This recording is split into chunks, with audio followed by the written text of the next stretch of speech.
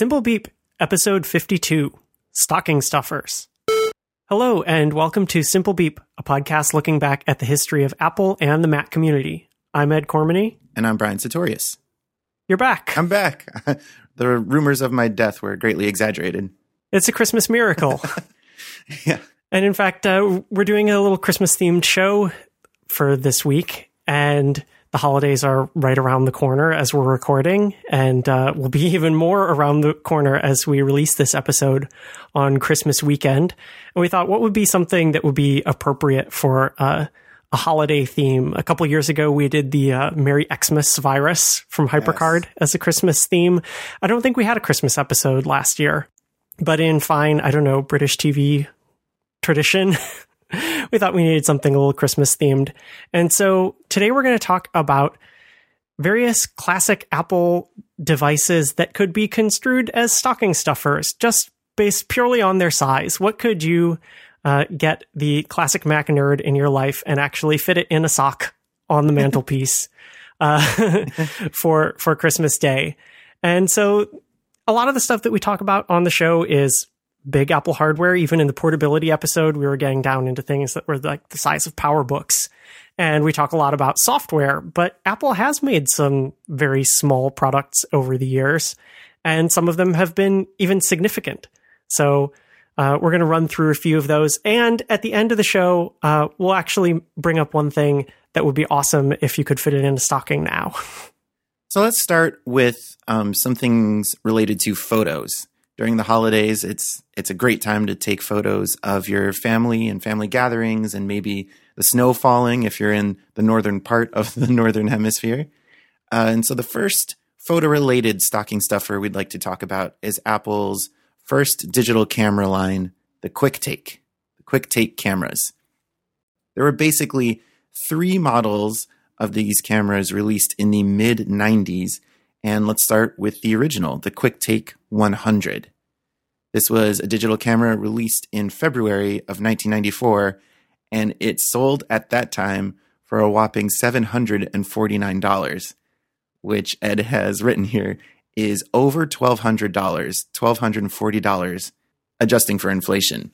So you would have to be a very good boy or girl indeed to get a gift of that magnitude in your stocking. And as was somewhat characteristic of the non-Macintosh hardware of that era, primarily thinking about printers, which is probably a whole topic for another episode, the guts of this camera weren't entirely designed and manufactured by Apple. Instead, the QuickTake 100 was kind of a white-labeled, redesigned Kodak camera. And we keep saying camera and digital camera. When you think about that, you might think of the kind of squat rectangular cameras that are dominated by a lens if it's an SLR, or maybe just the little pocketable point and shoots. But the QuickTake 100 didn't really look like that kind of digital camera. I don't really know how to describe it. It's kind of like an extruded round rect, like in a long pancake shape almost. Right, because a lot of 90s digital cameras looked like the cheap point and shoot cameras that were their contemporaries or preceded them in the 80s that took regular 35 millimeter film, and you would just pop it in the back and it would spool the film through and just pass it right in front of the sensor, and then you would wind it back up and pop it back out and have it developed.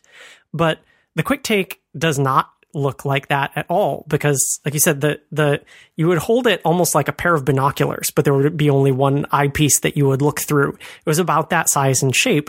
And so it's kind of a strange camera device, although there were cameras that preceded it that looked like that. And I think they took different kinds of film formats. Like, I think like someone in my family had, like, we didn't really use it in my life, but there was an old device in our family that took like film cartridges that were a different type of film, and they had these different like sort of squat form factors. And this is what the QuickTake looked like. And presumably it was just so that it would actually fit all of the optics and electronics that were necessary. Our family did not have a QuickTake. We had a kid-targeted consumer camera made by Polaroid called the iZone. And this is even before the catchy I prefix, which, true to Polaroid, spat out like instantly developed photos. So this was not a digital camera. Right. It was not a digital camera. You would put in little packs of like 6 to 8 strips of very small postage stamp sized photos. I'm looking at this on the Wikipedia page. It looks like you could get a photo developed on a Band-Aid. That's kind of what it was. And like the little part where the like actual bandage part of the Band-Aid would be the film, and the rest of it was just kind of material to help guide these stacks of photos through. Anyway, yeah, there were other camera devices that had a similar form factor, but I think especially looking back, the QuickTake 100 doesn't immediately come off as a digital camera. And also, being able to look back at the QuickTake, knowing what pocketable digital standalone cameras are like today, it's woefully under-spec'd. It had 1 megabyte of built-in flash, and it took photos at a 640 by 480 resolution. Which was pretty standard for the time. Yeah. However, that meant that you could only take about 8 photos before having to transfer them to your Mac. And when you did, they would come over either as picked files, which were pretty standard for the like System 7 era. It's what the screenshots were saved as, or a proprietary QuickTake format. And though it may have had built-in flash like a lot of Apple's current products, it did not have a rechargeable battery. No, you get to drop in 3 AA's.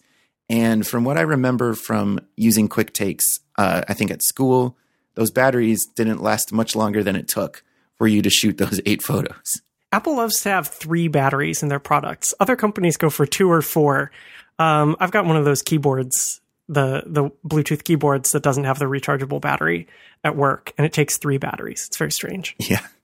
A little over a year later, in May 1995, Apple updated the QuickTake and released it as the QuickTake 150. The price dropped to $50 to $700, and the improvements were really just the different new kinds of photo formats it could save to.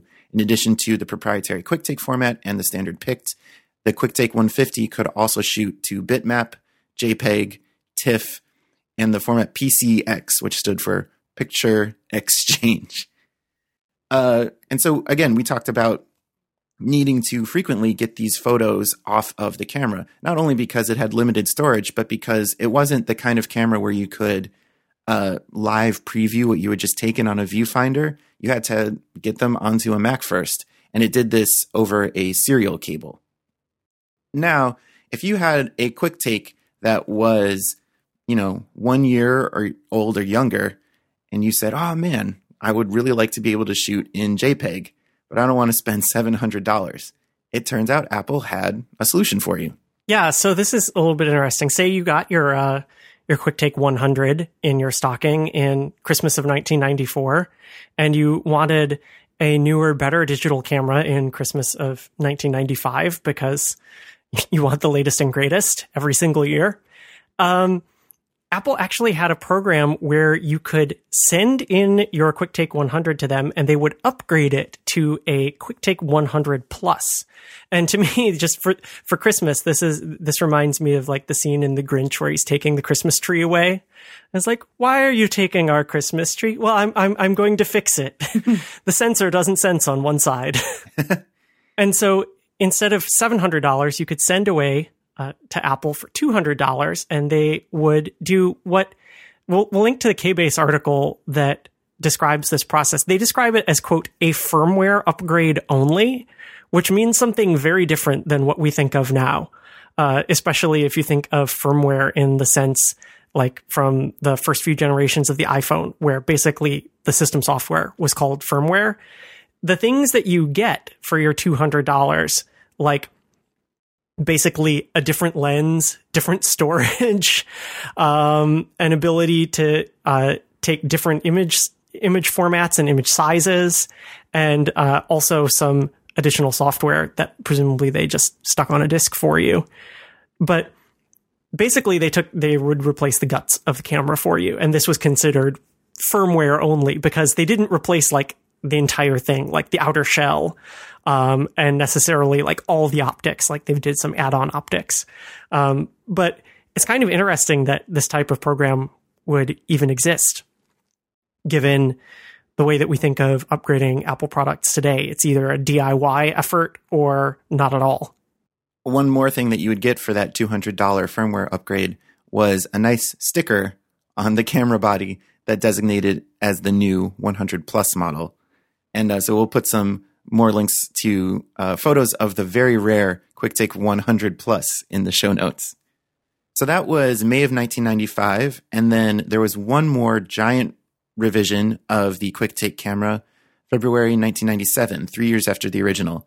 This was, again, at a lower price, $600. But more importantly, the entire camera was redesigned, and it looks very much like a more traditional digital camera.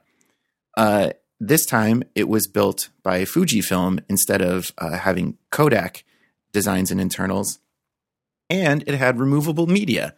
This time, it could be either 2 or a whopping 4 megabytes of storage, either doubling or quadrupling what the 100 series models had.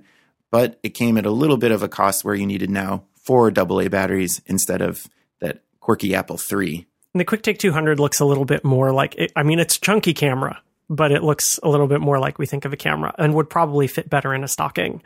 The QuickTake 100, you would have to have a pretty large size novelty sock, which maybe you do for your Christmas stocking, to fit this big sandwich shaped camera into it. One other thing about the QuickTake 200 is that the little grip on the right side of the camera as you're holding it looks to have some pebbled leather, at least in appearance. I don't know if it was actual leather, but it's kind of funny to know how the leather texture has had a rise and fall in Apple hardware and software over the years. Looks plastic, but classy plastic. Skeuomorphic plastic. Right.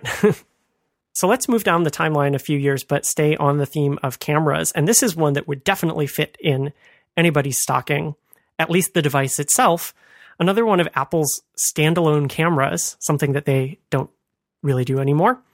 The original iSight, a name that lives on, and we'll get to that in a minute. But the original iSight device was this standalone cylinder, and it actually plugged in via FireWire, and its primary use was as essentially a webcam. There were other offerings in this area, like Connectix had, the QuickCam, and several other cheap webcams were available. Although the question was, how are you going to plug them into your Mac? USB standards and drivers not being 100% there. But the iSight was introduced at WWDC in 2003, and very much in the gift-giving spirit, every single attendee got one for free. Just reach under your seat. Yeah, a little Oprah moment. So the benefits of the iSight were that it had the full VGA resolution at 30 frames per second video, and that then you could actually either just record that video locally, or you could use it for actual video conferencing, video chat through iChat AV. And the camera itself was literally just the cylinder with a FireWire plug in the end. So it was a very sleek little device. And then to actually use it, you would have to mount it somewhere. So there were 3 different mounts that it came with, all 3 of these, because they didn't presume which type of Mac you had that you were going to use it with. I think the most common was the one that clipped onto the top of a laptop lid. So it was think of where guess what? iSight camera on a current Mac laptop is. Well, that was just plain, plain bezel there. And so in that place, you would put a little plastic clip and pop in the iSight camera, and you would be ready to do your video chat. But there were other mounts as well that you could put on your desk for if you had a desktop Mac. And there was even one that was adhesive so that you could, stick it to the side of various displays or the eMac, because they were encouraging these to be bundled and used in education settings as well. So I said that the device itself would fit neatly in your stocking, but actually I gave iSight cameras as a Christmas gift once upon a time. It was when I was in college and wanted to stay in touch with people, and it was brand new technology. And, I was away at college, and not every laptop and certainly not every phone had built-in video conferencing capabilities. So bought a couple and gave them to friends and family, and we were able to use iChat and talk with each other. But the thing is that no, it actually would not have fit it as a stocking stuffer because the iSight packaging, well, first of all, it had to have all those 3 different adapters in there. And the packaging itself is a very familiar piece of Apple packaging. It's that cube-shaped box. I think it was exactly the same size and shape, or very similar to the same size and shape that the original iPod came in. So again, a very sleek little device that would easily fit inside of a stocking, but the whole packaging and everything, before Apple really started to whittle down the packaging and try to use as few materials as possible, it came in that cube that was very aesthetically pleasing, but took up it was probably 8 inches on a side. It was a neat little gift package, but not a stocking stuffer. Ed mentioned that the camera on Mac laptops can now be referred to as an iSight. And this is how the iSight name lives on. We know that Apple is prone to kind of recycling some of their trademarked names. We've gotten the iBook to go from a piece of hardware, a laptop computer, to a storefront and software. More recently, we've seen the control strip move from a control panel and piece of software to an area of the new touch bar. And in a similar way, the iSight name lives on to describe certain built-in cameras on Apple products.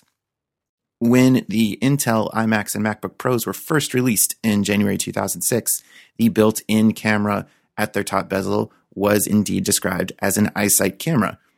And this continued with all built-in cameras on Mac hardware until the kind of like redesigned MacBook Air in the fall of 2010.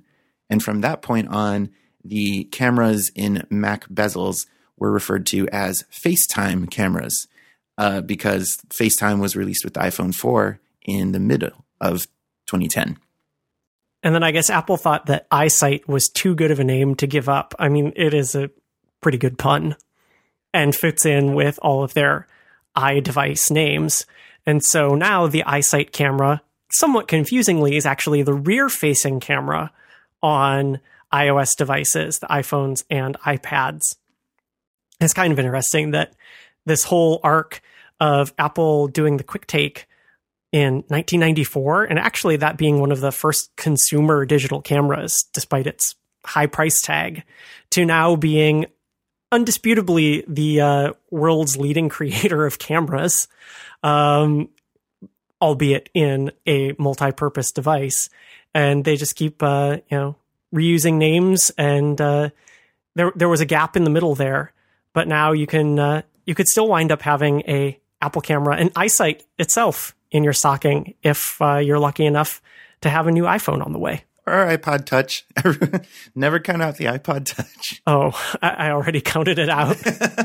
Speaking of iPods and stockings, we would be remiss if we didn't mention the iPod socks. Yes, these are some of my favorite Apple products of not quite the mid-90s classic Mac era, but still long enough ago that it feels worthy of mention on our show. People lament the death of Apple's whimsy. This is the height of Apple's whimsy. Yeah, that's a great point. They were released at the traditional fall music event in 2004 and were priced at a pack of 6 for $29. So in addition to keeping with the tradition of Apple whimsy, I remember a lot of the initial comments on these things were $5 a sock. Those are some expensive socks. But that's Apple. And as inflation goes along, I think my socks are almost that expensive. That's true. And you get more sock for what you're paying for when they're feet socks. Because these were itty bitty. The original pack of 6 contained orange, green, pink, blue, purple, and gray socks. And for a while, I think this was commonly understood to be the only colors of official iPod socks you could get. But recently we learned, thanks to a friend of the show, Stephen Hackett, and also a friend of his and noted Newton enthusiast, Thomas Brand, that there was a special one-off red Apple iPod sock given to commemorate the opening of a Boston Apple store, a Boston red sock. I get it. It's not like Product Red and that thing. No, it's like the Boston Red Sox. Yep. Got it. These iPod socks were sold for over 8 years. They were discontinued in September of 2012.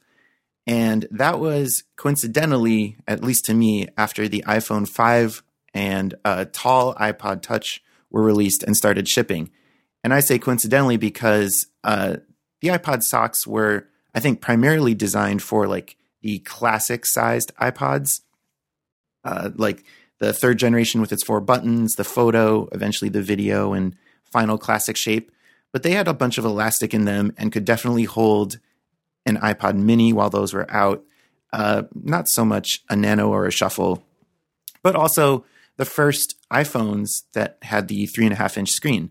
But when the iPhone 5 shipped with its 4-inch screen, no matter how much you stretched the sock, when it would like kind of spring back to its stretched shape, there would still be a little of the iPhone 5 peeking out over the top.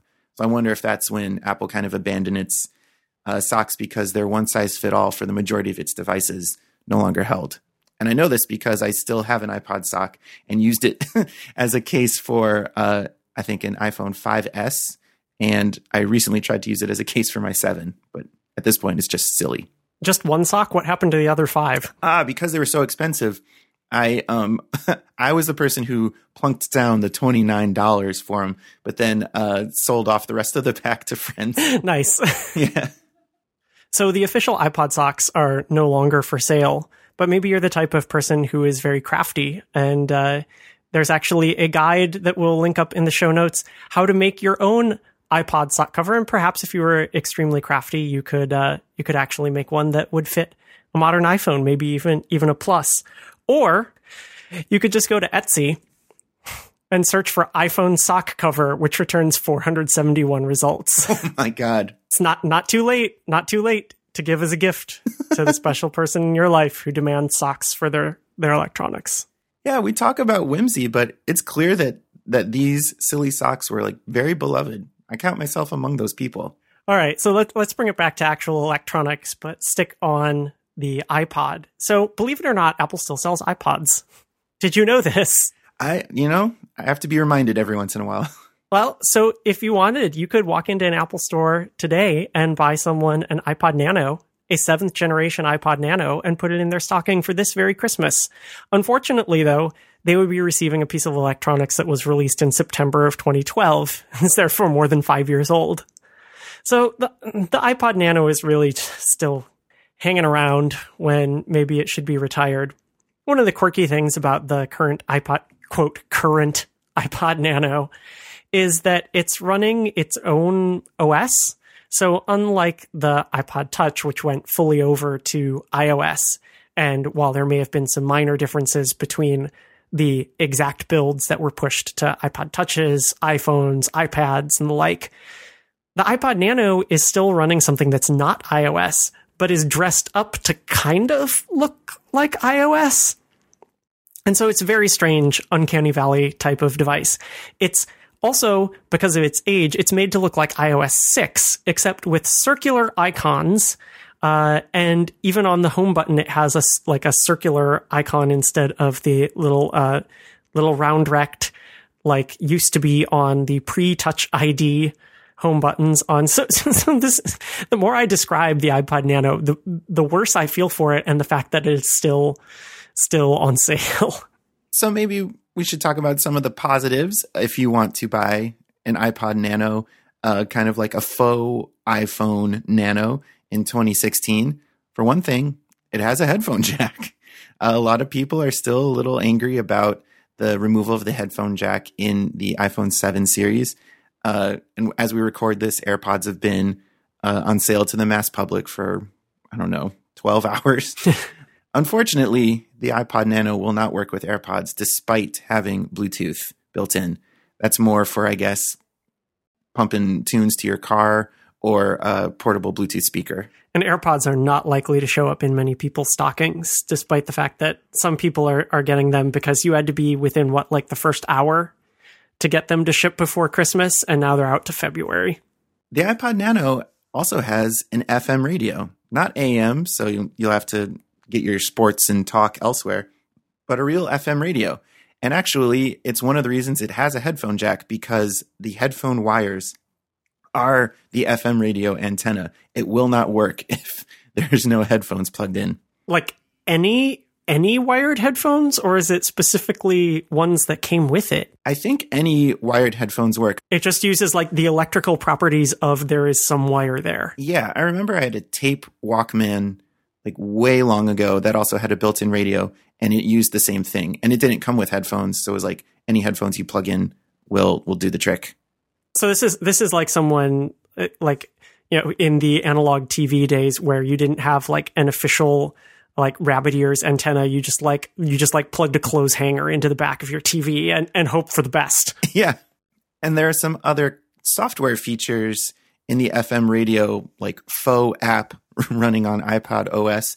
One of them is the ability to, quote, live pause the radio and leave it paused for up to 15 minutes and then unpause it and kind of play the time shifted radio rather than going back to tuning in live. Another thing is that if you have, it says for supported stations, which I don't know what the classification is there, but I do know that there are like some stations that broadcast their like call signal and the currently playing song and artist over the airwaves. So I assume it's working in with something like that. You can also tag songs as they're being tuned in, streamed over the radio on your iPod Nano. And the next time you go and plug it in to sync over iTunes, it'll pop up those tags in the iTunes store and suggest that you buy those songs for $129 or whatever. This is like a very terrible feature on my car, which has the Microsoft Sync media hub, which when you're listening to the radio, there's this thing that appears on the screen that says alert in all capitals. And what that is it's a button that if you push it, it will tell you like the next time that song is being played on another radio station. Except it looks like something is wrong. A, wrong with your car, or like B, there's like a tornado coming for you.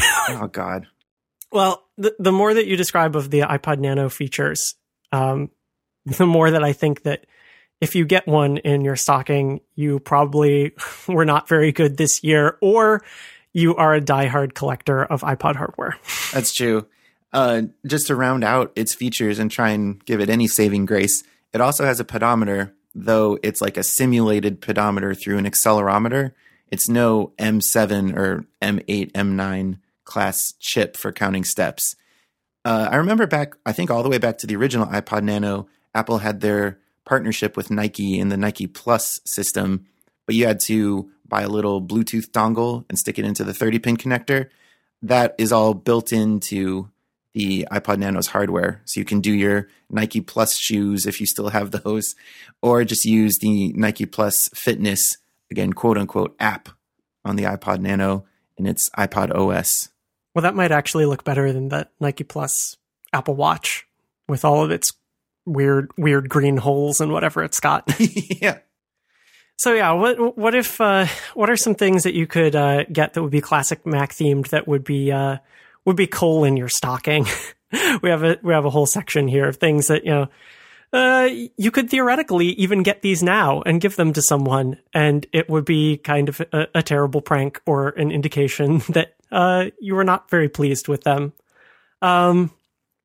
So this is kind of funny. When we were talking about the Quick Takes, we didn't mention that the QuickTake 200 actually had some removable media. And so you could get either a 2 or 4 megabyte smart media card, a format that I forgot its existence. Today, fast forward to 2016, I was doing some Christmas shopping, and I don't think this will be any spoilers, but I was buying a gift that would make sense to have some removable media that would go with it. And so to my Amazon order, I put as an add-on item a 16 gigabyte SD card for $4 and change. And it's an Amazon add-on item, which means that like they will not even ship it to you unless you have purchased the requisite amount of other stuff that's like enough stuff in a box that it makes sense for us to take this off the warehouse shelf and send it to you. So that's how far we've come with storage is that it's basically free, and Amazon is not even willing to send it to you as a standalone item unless you pay additional shipping on it. But here's the weird thing. So I was thinking, okay, what are some classic Mac themed storage that you could get? How about some good old zip disks? Well, here's the most bizarre thing.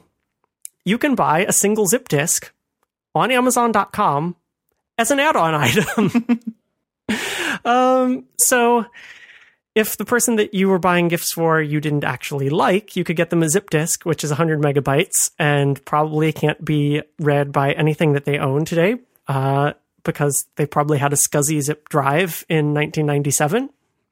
Or instead, for actually, let's see, I'm looking at Amazon, $1 more, you could get them a 16 gigabyte SD card, which will probably serve them some good in the future. I love how the title of the zip disk item on Amazon's listing includes the parenthetical, discontinued by manufacturer. Well, truth in advertising. Yeah. So what about if you wanted to get someone something that was storage related, but was actually useful?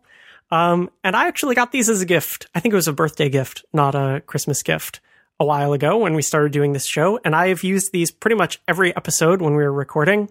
I have a bunch of coasters that look exactly like floppy disks.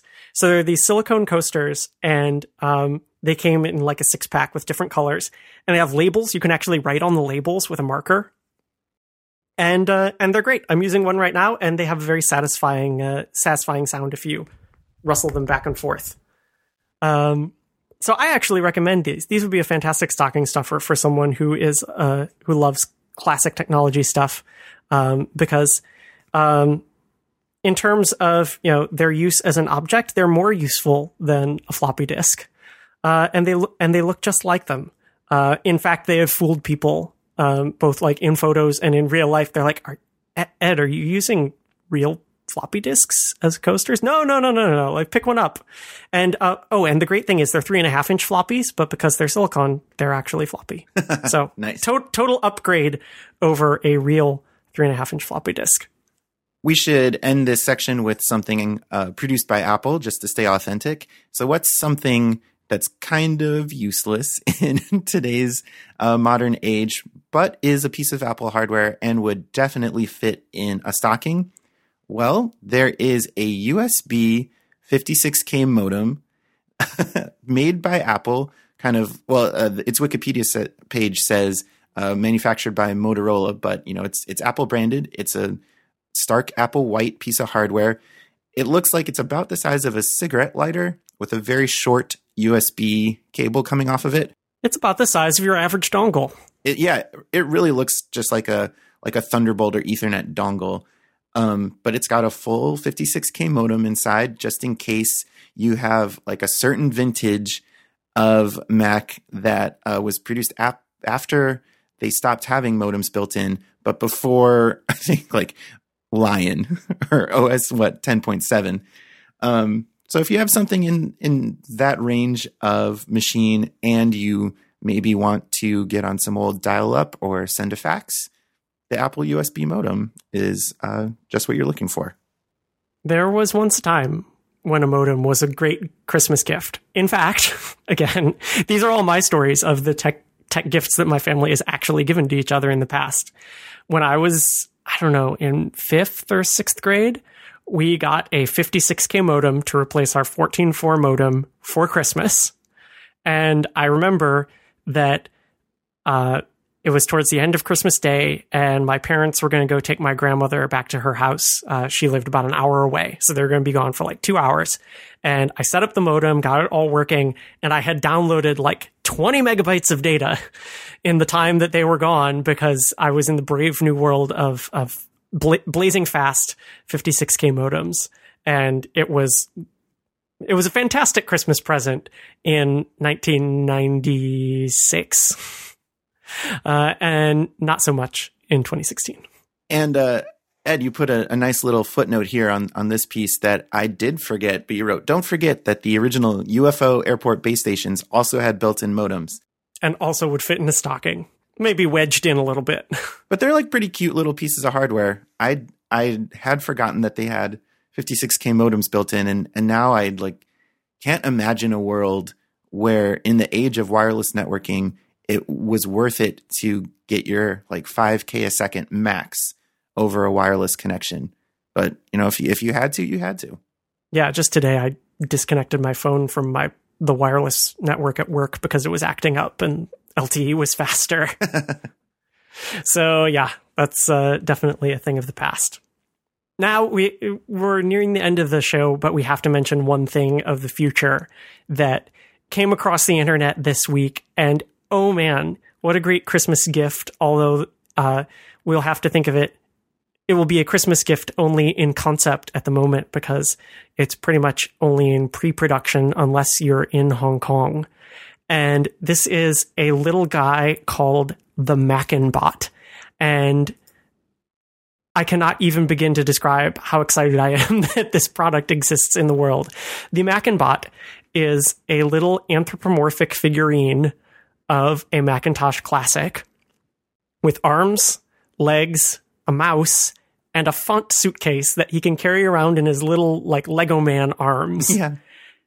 And it's this, they bill it as a collectible figurine, and it would be a perfect stocking stuffer if their timing had just been a little bit better. But I'm sure that they're going to be producing these for Christmas 2017 as well. And as we'll link to their website. And they say that this guy is just the first of many, that they have plans of creating an entire Mackinbot family. This is Mackinbot Classic. He says, hello.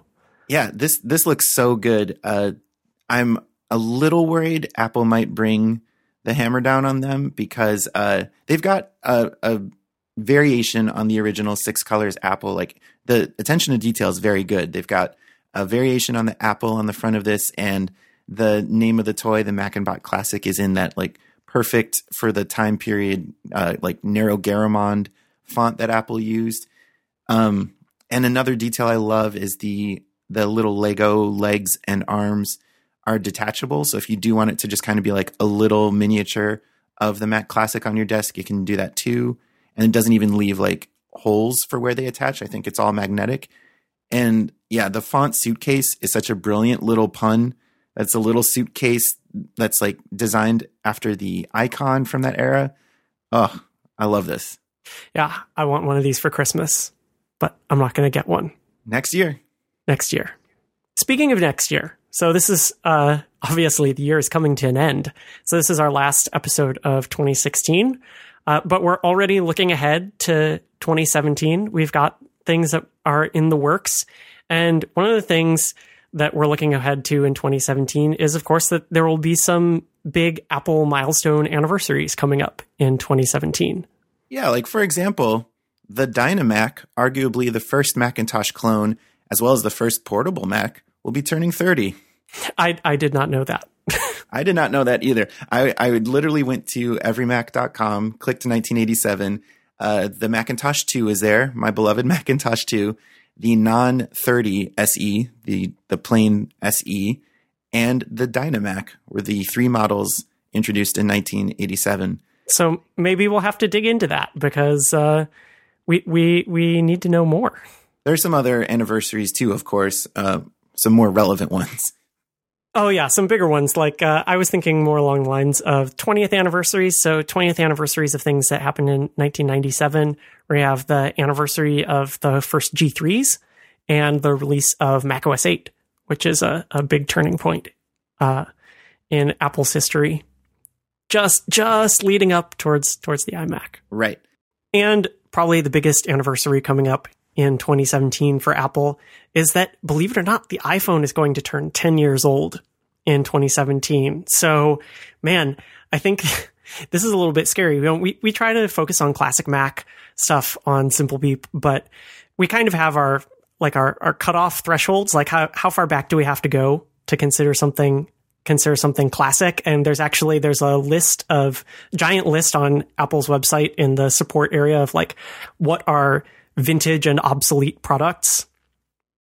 And I think one of the ones that is listed as now obsolete is the original iPhone. It's the only iPhone model that is, quote, obsolete worldwide. So yeah, iPhone joins the ranks of things that we might actually seriously talk about on this year's show.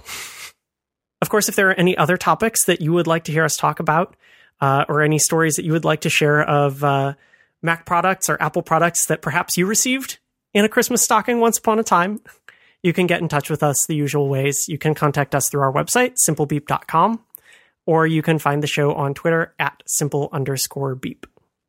We've mentioned our show notes, which you can find in your podcast player app or at simplebeep.com/episodes. And if you'd like to get in touch with us individually on Twitter, we're there too. I'm at Bsuto, BSUTO. And I'm at eCormany, ECORMANY. Merry Christmas, and we'll see you in the new year.